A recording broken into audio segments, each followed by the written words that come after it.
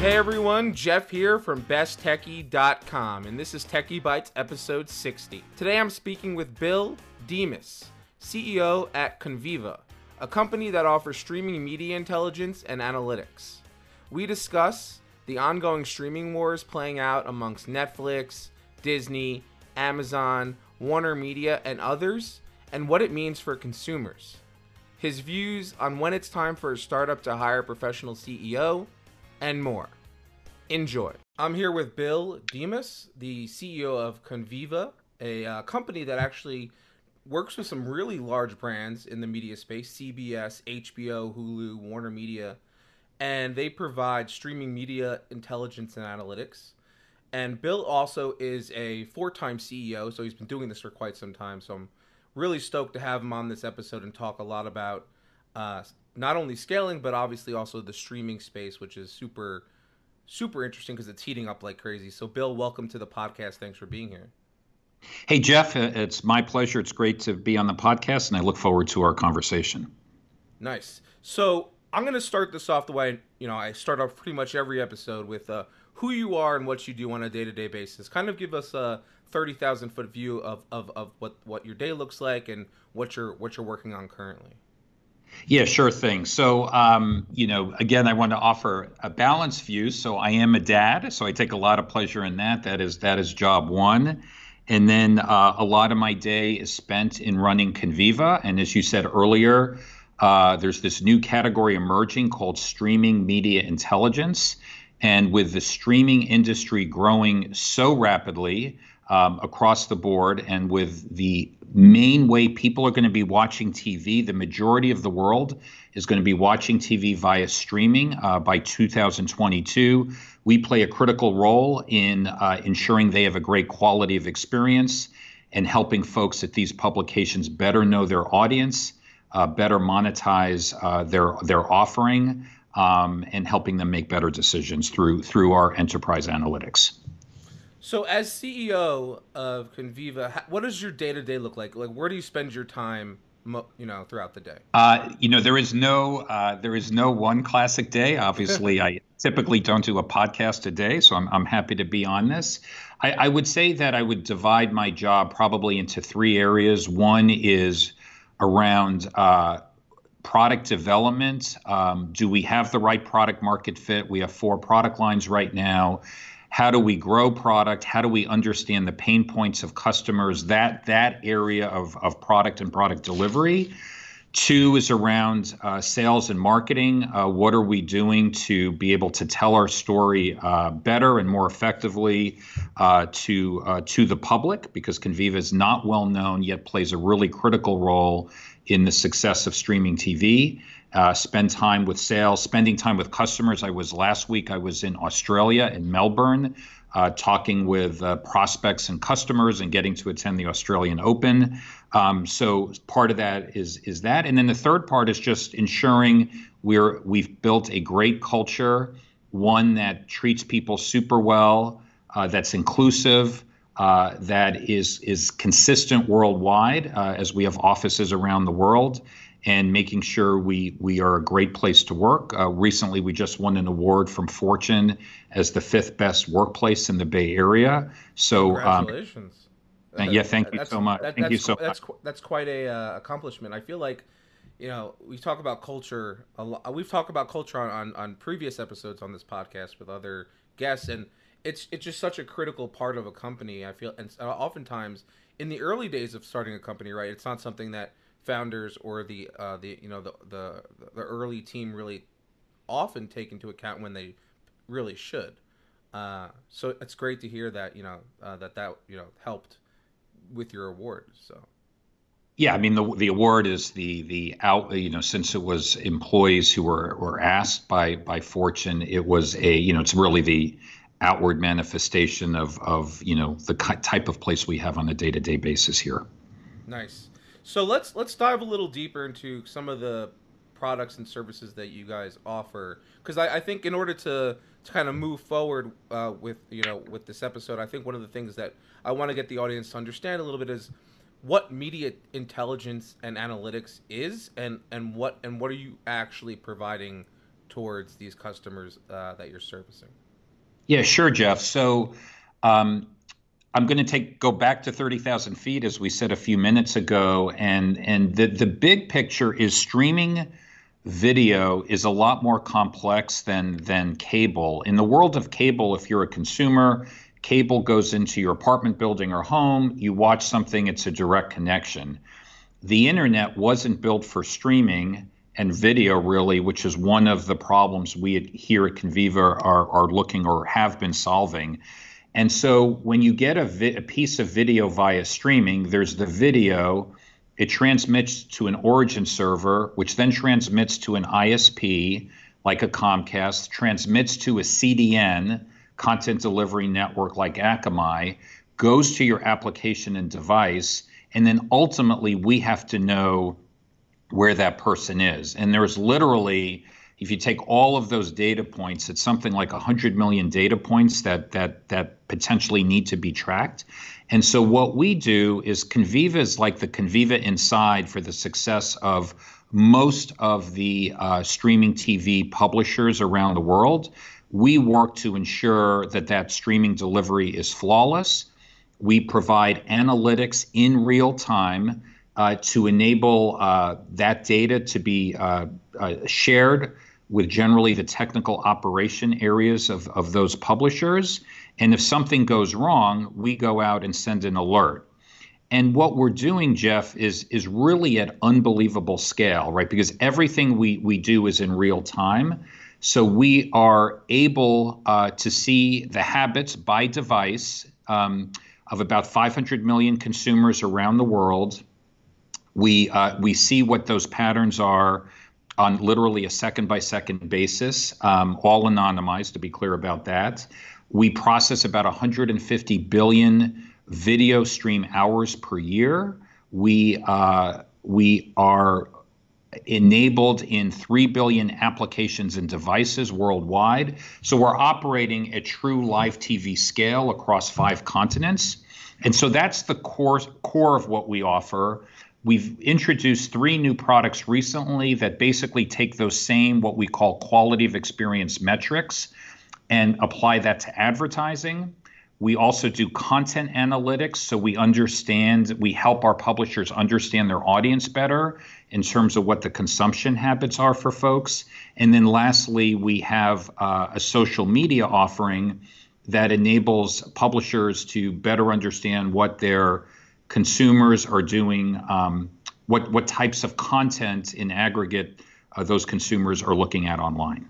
So it really provides a 360-degree view of ensuring the service is working, better understanding advertising for those services that offer advertising, and content and social behaviors and trends of their audience. Gotcha. So let's bring that down a little bit. Let's drop down from 30,000 feet, and because I understand we were talking a little bit before we started recording about you were recently at the Super Bowl, which just happened, and so let's say the Super Bowl obviously is one of the most watched television broadcasts over the course of each year, and if they were to bring it online, you're saying your technology at Conviva would be able to help them understand who's watching, when they're watching, how long they're watching, if they're paying attention, if they're tweeting, or It's not at that level. So to think about it more as Fox, which is a partner of ours. Obviously, I didn't watch it streaming since I had the good fortune to be there live. But we may be able to say things like, what's the rebuffering? In other words, we take the log data and then apply our intelligence to it, and then their executives or their technical operations folks will look at a dashboard that changes in real time to let them know, how long did it take the video to start? Okay. What's the rebuffering ratio? What's the video start time? What are the video failure metrics? Which CDNs are working and not working? What devices are working and not working within the standards that they apply? If they're running advertising, right, which Fox do, is there an empty ad response? is there an invalid ad response? Is there an invalid media file? Those kinds of things. So those are updated in real time. So we provide the analytics around the service, and then they can measure that. They're able to measure that across our entire network of 5 continents worth of publishers. How are they performing versus others? And again, we've been doing this for the Men's World Cup, the Women's World Cup, the Olympics, most Super Bowls, et cetera. So we're able to provide that data. And as streaming audiences are growing 50 to 75% year over year, I expect the Super Bowl, just like most content, is primarily going to be watched via streaming. In that case, in over the next couple of years. Obviously, that could also be internet-connected TVs, but that's really where the industry's headed, and that's where we're trying to help, as there's a lot of advantages of streaming versus linear. Right.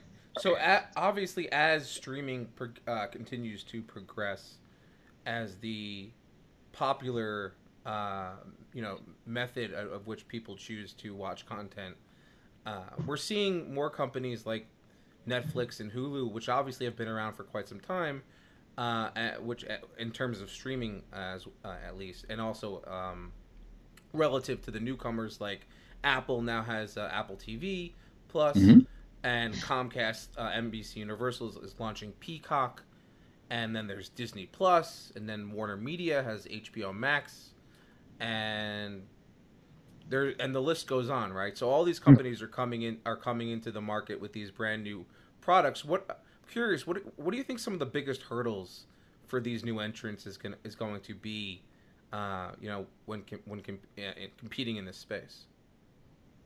Yeah, so I mean, there's Jeff, several factors there, right? So one is around budgets and cord cutting and how much of the budget from cable TV goes to streaming, which we think the majority of it is going to be over the next couple of years. I think in the world of streaming, there's 2 big mega core issues. One is distribution and one is content, right? You have to really excel at both. So, Netflix and Hulu, obviously Disney Plus announced huge subscriber numbers a couple days ago of, I think, 28 million. Over 20 million, I think. Over 20 million, might have even been higher than that, but whatever the number was, that was huge. I think in that same release, I saw Hulu announced over 30 million, and that's just for the United States. We've got, as you pointed out, and we're working with these companies, NBC's Peacock is launching in the spring, HBO Max is launching in the spring. And so the first thing is, if you're a large entity with great distribution, that is going to help a lot, because without the distribution, it's going to be very difficult to be successful, that in terms of a highly popular service. The second one is content, right? That you need to have unique content. And content is so important that we've seen several shows just for streaming TV be bid for between $500 million and $1 billion for that, to run that content on streaming over the next few years. I think it's Big Bang Theory and Office and Friends and some others. That you need that established content to introduce consumers to new content. So right. I think if you can check the box on distribution and check the box on content, you're going to do very, very well in terms of reaching a mass audience. At the same time, the power of streaming is you can take content from one geography and bring it to another. There's a really increasingly popular global sports streamer called DAZN that does some martial arts and boxing here in the United States. But in their case, if you want to watch, Premier League or Championship League soccer in Europe, but you live in Japan, the only way you're going to be able to see that is through DAZN. And I think content that offers niche, where there's niche, rabid audiences, it could be cricket from India, it could be BBC shows, it could be, NFL football in Europe and that type of thing. I think those will do well in a little bit more of a niche setting in key markets. But to answer your question, it's about content and distribution, and to succeed at a large scale, nationally and internationally, those are the 2 things that will really be needed. Do you think, one of the upcoming things that people like to watch. Apparently, not this is not my demographic or target, audience. For at least for me, it's not. That's they're not reaching out to me. But esports is something that a lot of people seem to really love, and it's becoming a very popular thing to watch. And there's competitions and tournaments and things like that. I could see like one of these companies picking up streaming rights for an event like that. Maybe hosting live events. I think that would be a super interesting kind of way to break into the fold. And I at some point you'd have to think that like NFL football is going to be streamed. More people are going to watch it on the stream versus on the TV. I know Twitter has, for example, Twitter and Facebook have jumped in on this race as well, and and even Amazon, I think, has also signed deals with the NFL and MLB, for example, to stream select games. Do you see that as another way that companies can differentiate themselves from these other streaming services? I do. There's a lot to unpack in there, Jeff. So I'll try to do both. So esports, without question, is growing super rapidly. I mean, there are literally esport teams and leagues, right, that are professional teams and leagues that are popping up in major metropolitan areas in the United States. And clearly, in certain parts of the world, especially Asia, esports is really popular. So you are supporting, and I think smart in doing so, in suggesting that this is why most media type organizations, including sports organizations, streaming is going to be the predominant way they're going to be interacting with their fans and promoting their service. So esports is absolutely up and to the right and is growing rapidly. And streaming, you would think, is going to be the main way, unless you attend live, that fans are going to be able to interact and watch what those individuals and teams are doing. Regarding the NFL, which is a customer, right? So I'm giving my personal opinion. I have no inside knowledge whatsoever, so I want to make sure I'm caveating that and clear. I think it brings up a really fascinating situation. The NFL's deal with the large networks, I think, comes up in 2022.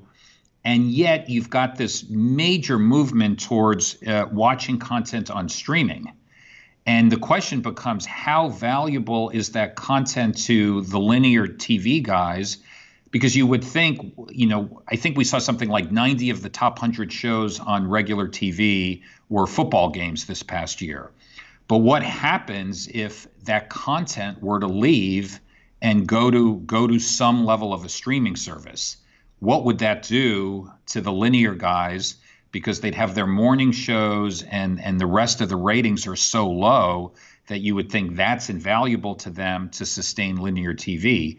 At the same time, you've got companies like Apple, Amazon, Google, Twitter, and Disney and Warner Media and obviously Peacock and others that want to drive their all in on streaming.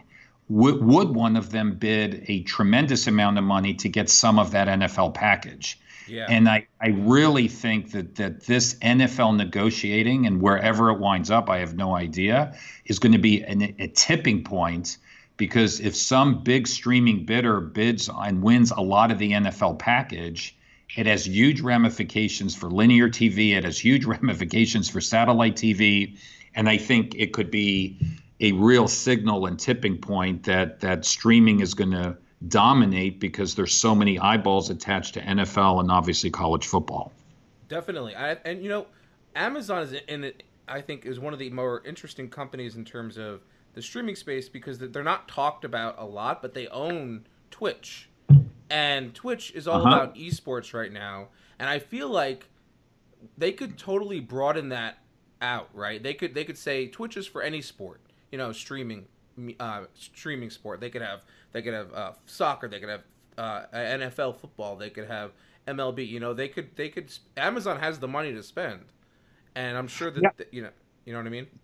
Yeah, no, I mean, I think if you look at it, and again, we're just estimating, but Apple, Google, Microsoft, all those companies are worth $1 trillion, right? And then some of the what classic linear guys are worth a lot, worth less from a valuation standpoint. So where all this winds up, I think you're right. Twitch for the esports would be an area that is inevitably going to grow because it's a great way to watch and consume content. Another area, since we're talking about sport, is what about gambling? Right. So you've got gambling that is legal in many parts of the world. And we now have the Las Vegas Raiders, right, coming to Vegas next season. New Jersey, I think, just legalized gambling as well. And a lot of the games are about making in-quarter bets and halftime bets, and is a way to potentially sustain an audience. And if you need to be able to click on things while you're watching, well, if there's a gambling angle, right, or betting angle, then streaming is going to be a much better environment than TV or linear TV. Definitely.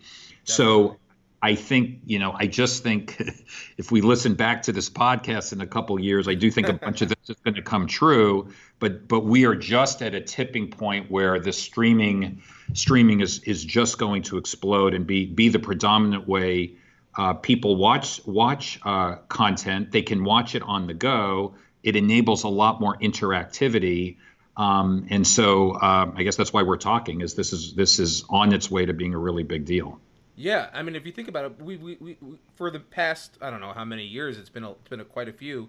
We've been since social media became a popular thing that people are using. We've been talking about second screen, right? Like having your TV, you're watching on your TV, and then you're tweeting on your phone at the same time. Now, in the future, potentially it'll be a single screen, but it's all going to be together, right? You're exactly right. It's funny how trends, right? If you stick around long enough, the trend goes away and the trend comes back. But you're exactly right. If you have an internet-enabled TV or a large tablet or something, it actually would be more efficient. And potentially, if you have to be sensitive to react to something, it's far more efficient to do it on a single screen, at least for a live event, right? So, So I agree with you. I think it's going to go back to internet-based services while you are consuming content via streaming. So let's talk a little bit about subscriptions in terms of them being a business model. Obviously, everything today has been shifting towards this subscription-based model where you pay a monthly fee or a yearly fee, and you get access to the content, or as is the case with Netflix. Should companies that are moving into the space like Disney Plus, obviously Disney has a wealth of content that people love, and I've wrote about this in the past where, Disney is in an interesting spot because they're launching Disney Plus at a time where all the kids, people my age, who grew up with that content, now either have kids of their own or want to relive that content, right? So they're willing to fork over the money for Disney Plus to get access to that trove of content, that treasure trove of content. But and a lot of these companies also have similar, good offerings. But at some point, are consumers' wallets just become too thin? Like, how many is that a concern? Do you that these companies are thinking about? What do you think? Well, I think one thing is I think most of these services are being priced at a really great rate for consumers, right? Disney, I think Disney Plus, which is, as you said, an absolute treasure trove of content, is $7, which is less than it takes to see a movie in a movie theater or even rent something. And on top of it, they're putting out content direct to stream. So I don't know if you got to see The Mandalorian. I don't know if you watch it, but I have not watched it yet, but it's on my watch list.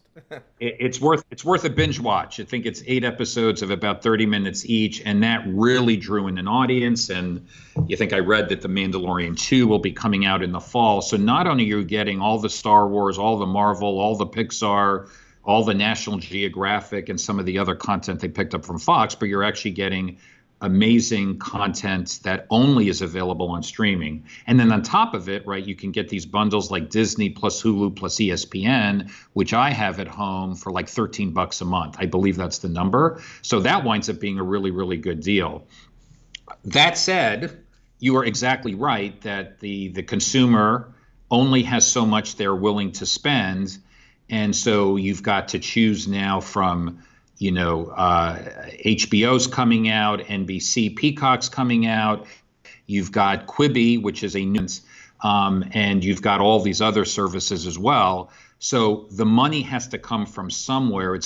Money doesn't grow on trees, and I think it's going to come from the cable subscriptions, right? If people are paying 50, 60, 80, $100 a month, and you can get the content that you want, right? Or if you like the cable setup, there is this category of companies called vMVPDs, but those are almost like aggregated bundles that you can watch live TV, that Sling has and Hulu offers and others.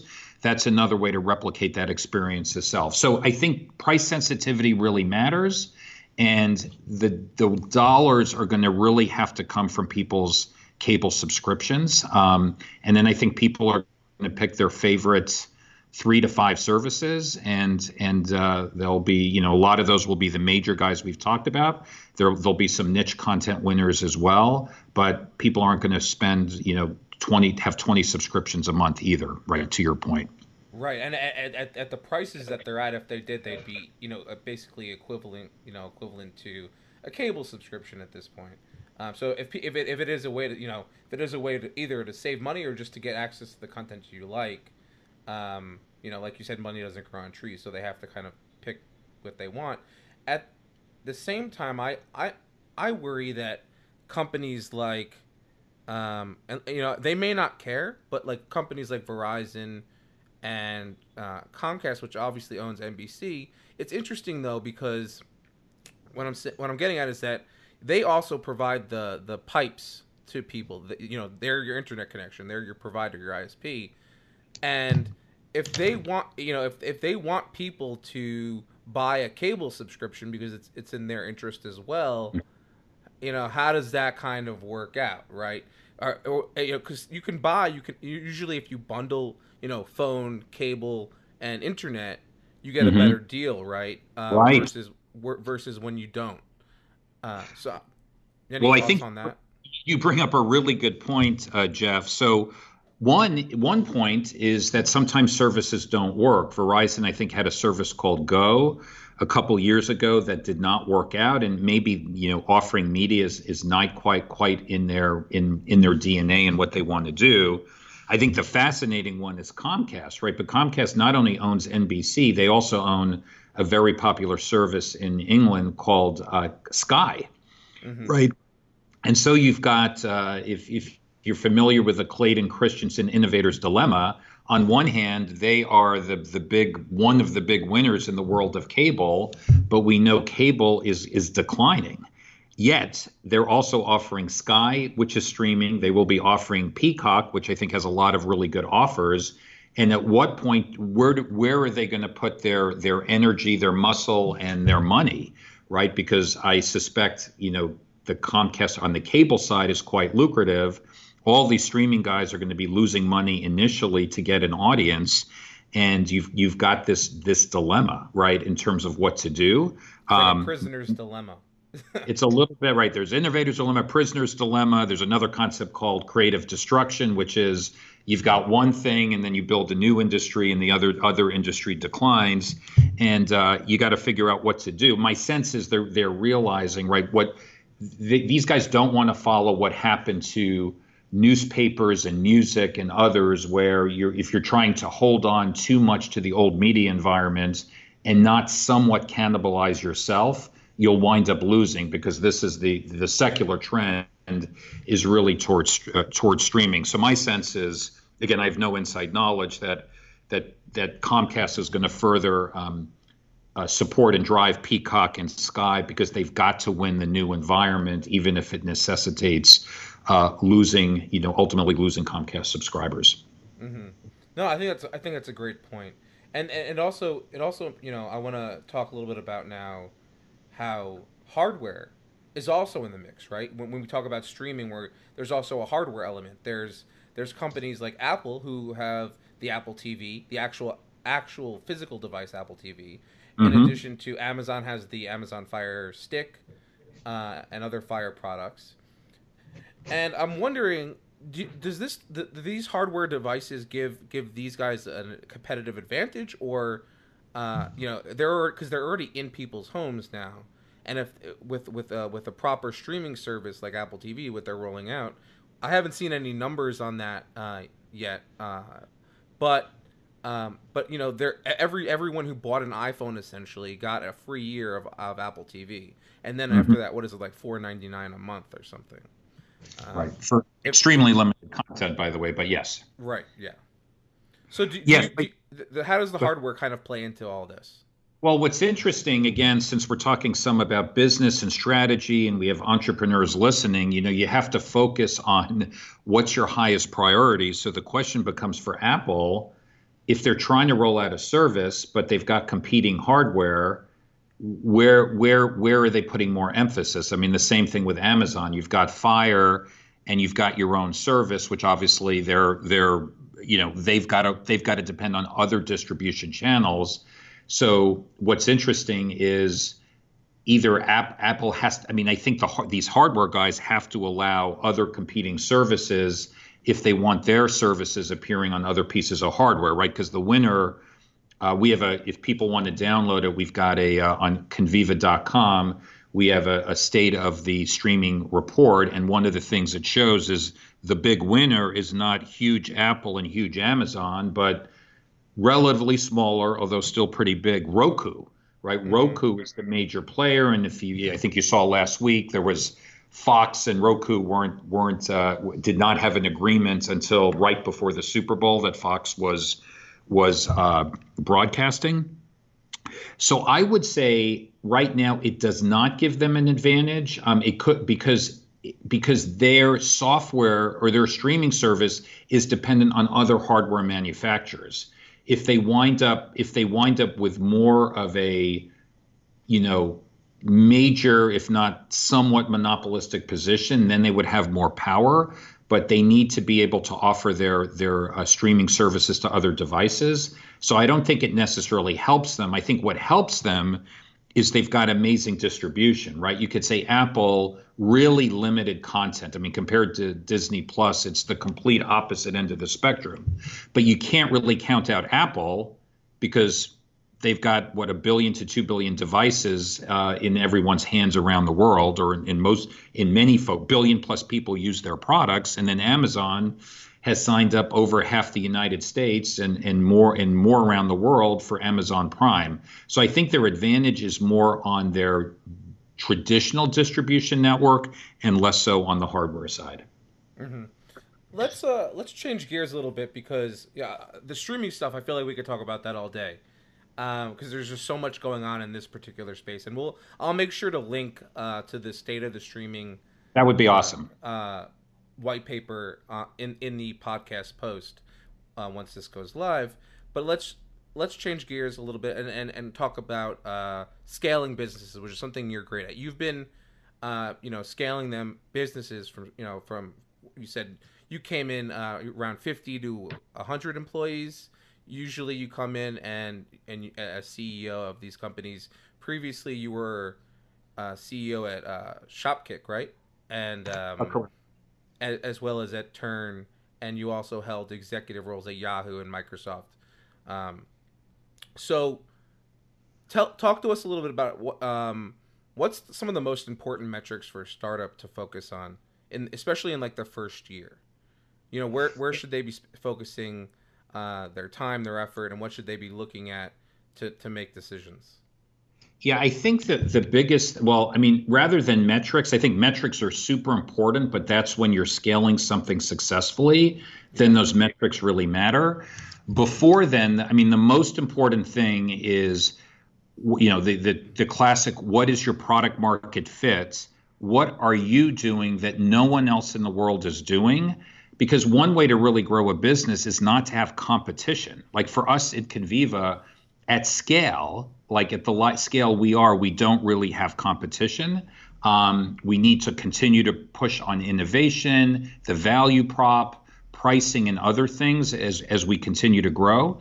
So when I look at what a startup does, the first thing is what you're offering differentiable, unique, as you're building it, do you have customers that are lined up and ready to use it? I think that becomes really, really important, right? If you're designing, I'm thinking more as a B2B person, just so you know, which is more my background.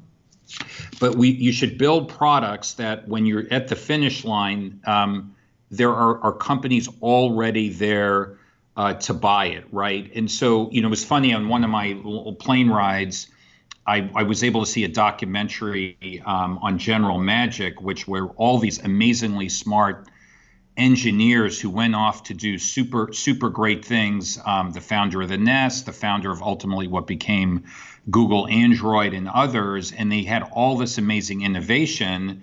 But when they brought it to the marketplace, there was not the right response, because even with all the amazing innovation, they didn't figure out, the pricing, the packaging, who actually would buy this, understanding that the internet wave was just beginning.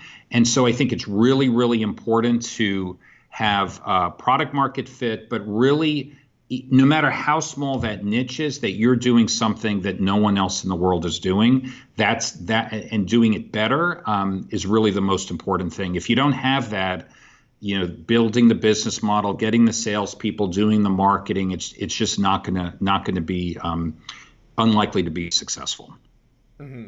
And what about metrics? What do you, in terms of metrics at Conviva that you look at? What are you focused on? What metrics matter to you? Sure. So metrics typically are going to be more around financial performance. So obviously, and so we're doing software as a service, right? So software as a service is basically buying software on a subscription basis, and it's a very popular way to run a business in the enterprise software world. So that's more my vantage point. So from my vantage point, we will look at things like bookings, which is how many millions of dollars are we booking in a given quarter or given year. We will look at profitability. At our stage, as we're growing, aiming to basically be break even and profitable by the end of this year. There are other metrics around something called a SaaS magic number, which is a sales efficiency metric that you want to be at a certain number. There's another around what's called net revenue retention. And what that is how successfully are you growing your existing customer base? And there's another one called gross revenue retention, which is around what percentage of your customers stay with you, or subtracting it from 100, what percent of those customers churn. So those are some of the type of metrics. If you're on the B2C side, then it may be, consumer downloads and adoption of a product, especially if you're giving it away for free. But for the world of enterprise B2B, those metrics I just shared with you are fairly standard.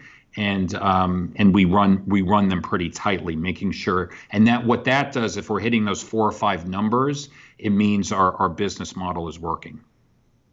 Nice. So so things are going pretty well right now at Conviva. Seems like you guys are at the break even point, or will be by the end of this year. As you guys progress through this year, which is just started, but what are you focused on most this year? What are some things that you guys have in the works, or that you're excited about? Yeah, so we have 250 key publisher customers around the world. Pretty much almost every major streaming TV provider works with us. So we always continue to focus on providing value to our key in our key products. I think the two things I'm really excited about this year is we've had a closed platform that we're going to begin opening up that platform by summertime to customers who can develop on top of what we do, as well as developer partners who can offer niche solutions on top of our platform. So we are working hard on that right now, and there's a lot of external interest in our doing so. I think the other big thing is the world of advertising. Right now, Amazingly, 35% of ads do not run as intended on streaming TV, or put another way, only 65% of ads are running successfully, which is a big, big, big, big, big problem when you would Sounds like a expect big problem. which you would expect that number to be closer to 100%. So we are working both with publishers and very soon advertisers to help ensure that advertising works as intended on streaming. The advantage for the publishers, of course, is they can ultimately make more money. The advantage for the advertiser is they know their ad ran as it was supposed to, and that they ultimately reach their intended audience. So I think for us, continue to grow the core business, continue to grow globally. We've got a lot of excitement in some key markets around the world, and then really work with publishers and advertisers to really fix this currency problem, if you will, in the world of streaming TV. I'd imagine that once that number creeps close, it gets really close to 100%, it will help speed that transition, right? From linear TV to streaming. Well, without yeah, yeah, without question, because today, and I don't have the exact numbers, so these are estimates, but something like 30% of the world's population, their main way of watching TV is streaming, but it's something like 6% of the ad dollars, the TV budget dollars, are on streaming, right? So those dollars typically are going to follow the eyeballs. The 6% of TV budgets that are streaming should be a lot higher, but they can't be higher if the advertising is not working successfully in streaming. Once it's working successfully in streaming, publishers then are going to make, those that offer advertising are going to make more money, which enables them to have better content and maybe even better distribution, which then is going to increase the cycle of people moving away from linear and onto streaming TV. So long way of saying you're exactly right. right. No, that makes perfect sense. So let's talk a little bit more about this is the last thing I want to talk about before we get to the lightning round. This is something also you have experience with, considering you have come in and replaced founder leadership as CEO a number of times now, and I'm curious because at some point in company's life there may be a time, right, where new leadership is necessary in order to take the company to the next level, whether that be because the founder just doesn't have the requisite skill set that the board feels they need to do it, or maybe they just don't want to do that. They want to focus more on a product-oriented role, for example. What are some of the signs that you've seen that you can attest to that are there when it's time to hire a professional, let's say CEO? And what does that transition look like from your perspective, but also if you can give the founder perspective, what they can expect? Sure. I think from a founder, I think it's two things really. Sometimes founders, what happens is the CEO job changes as the company grows, right? The CEO job, if you're founding a company with 3 people, is completely different than the CEO job at 300 people, which is completely different than when you have 3,000 people, right? So everyone has their stage of expertise, which we had talked about earlier. So sometimes the CEO would say, I really liked it when it was 5 people and there were no revenues and we were, just playing around with some ideas and concepts. And then eventually that has to turn to running a business. So sometimes the CEO will pipe up and say, this isn't for me anymore. I still want to be involved in the company. I still want to be on the board. And that's usually one scenario. The other scenario is especially as you take venture capital money, you are expected to hit your numbers. And if you miss your numbers too many times in a row, they may look to bring in somebody. So those are usually the only two scenarios. Either the person doesn't want to do the job, or they want to do the job, but if the company is not growing, especially once you take VC money, then somebody like myself will be brought in. Regarding the transition, since I've now done this 4 times, I think the most important thing is, like yourself, is you built a company previously. I have unbelievable respect for anyone who starts a company. I think it's really, really hard. And the only person who really understands how hard it is that actual entrepreneur, founder, CEO. So I really come in usually in awe, even though I usually come in, there's going to be issues in the business. It's like, wow, this person has taken this business this far. So one is really showing that person, the founder, let's say founder CEO, a lot of respect. Two is really honoring the culture. There was a culture that got the company to this point. That culture may need to change a little bit, but really honoring that. And then three is really proactively communicating and partnering with that founder. So Hui Zhang, who was the founder and CEO here, who did an unbelievable job. I was brought in to help take it to the next level. We sit next to each other. We talk every single day. I think we partner well because he's way more technical and more smart than I am on technology issues. And then hopefully I can complement him pretty well. And then, you keep those communication line open. And remember, we're part of a team.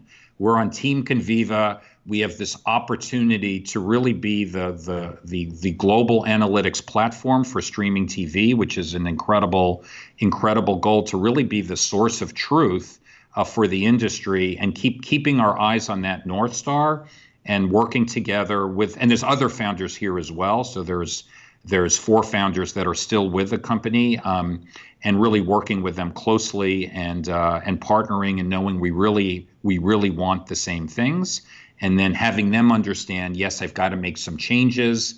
And I think, trying to be a change agent, which I am, but trying to do it as being a nice person, try to do it in a way that's respectful to what was built here in the culture is what you're aiming to do. It's a little bit of threading a fine line between, honoring and respecting, which is really important, but making sure that you are holding yourself and others accountable to help get the company to the next level. I like that answer a lot. And I feel like if you came in to replace me, I feel like that I'd be pretty happy if that was the approach you took. No, but really, Bill, I enjoy. If you need me to guest host a podcast under that, I can do so. I'm just joking. No, I might take you up on that. No, but Bill, I really enjoyed our conversation today. It's been a lot of fun, and I think we covered a lot of great topics, and I think the listeners will learn a lot. And so I appreciate you being on. But now, it's time for the lightning round. So whenever you're ready, you let me know, and we'll get started. All right, I don't even know what to expect, but fire away. That's just the way we like it here. What is one food you can never bring yourself to eat? Oh my God. I know what it is. It's Vegemite. Vegemite. Okay. That's very popular down in Australia, right? You were just recently down there, right? I was down there and it smells awful. I could never bring myself to eat it. Would you ever go skydiving? I'm an adventurous guy, but I would say no, I couldn't do it.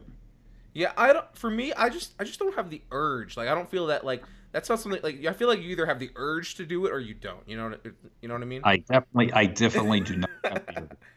What? Who's your favorite artist or band? Favorite artist and band. That is a good one because it's ever changing. But if I say growing up, I would say I love Led Zeppelin in the 70s. And I loved early to mid U2 in the 80s and Radiohead in the 90s. Nice, all excellent choices. This one's relevant to today's conversation. What's your favorite streaming service? I cannot. I love all customers equally, and therefore can't pick one. All right, fair enough. Last question. If you could choose to be one age forever, what age would you choose? Wow. I would say my current age. All right, I like that. I'm not going to ask how old you are. I'm curious, what answers do people give? For this one, it ranges. Off the top of my head, I can't remember a specific response, but we haven't actually done this one that frequently. So what is it for you? I'm curious. For me, they say 30 is the new 20, and I just turned 30, so I'll go with that too. All right.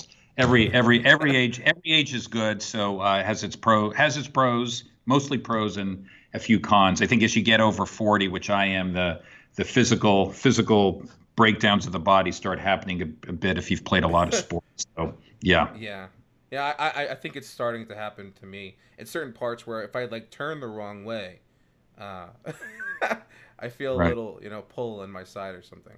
But yeah, Bill, I appreciate you spending some time with us today on a Friday. Absolutely. And if anyone who's listening wants to get in touch with you to learn more about Conviva or yourself, what's the best way for them to do that?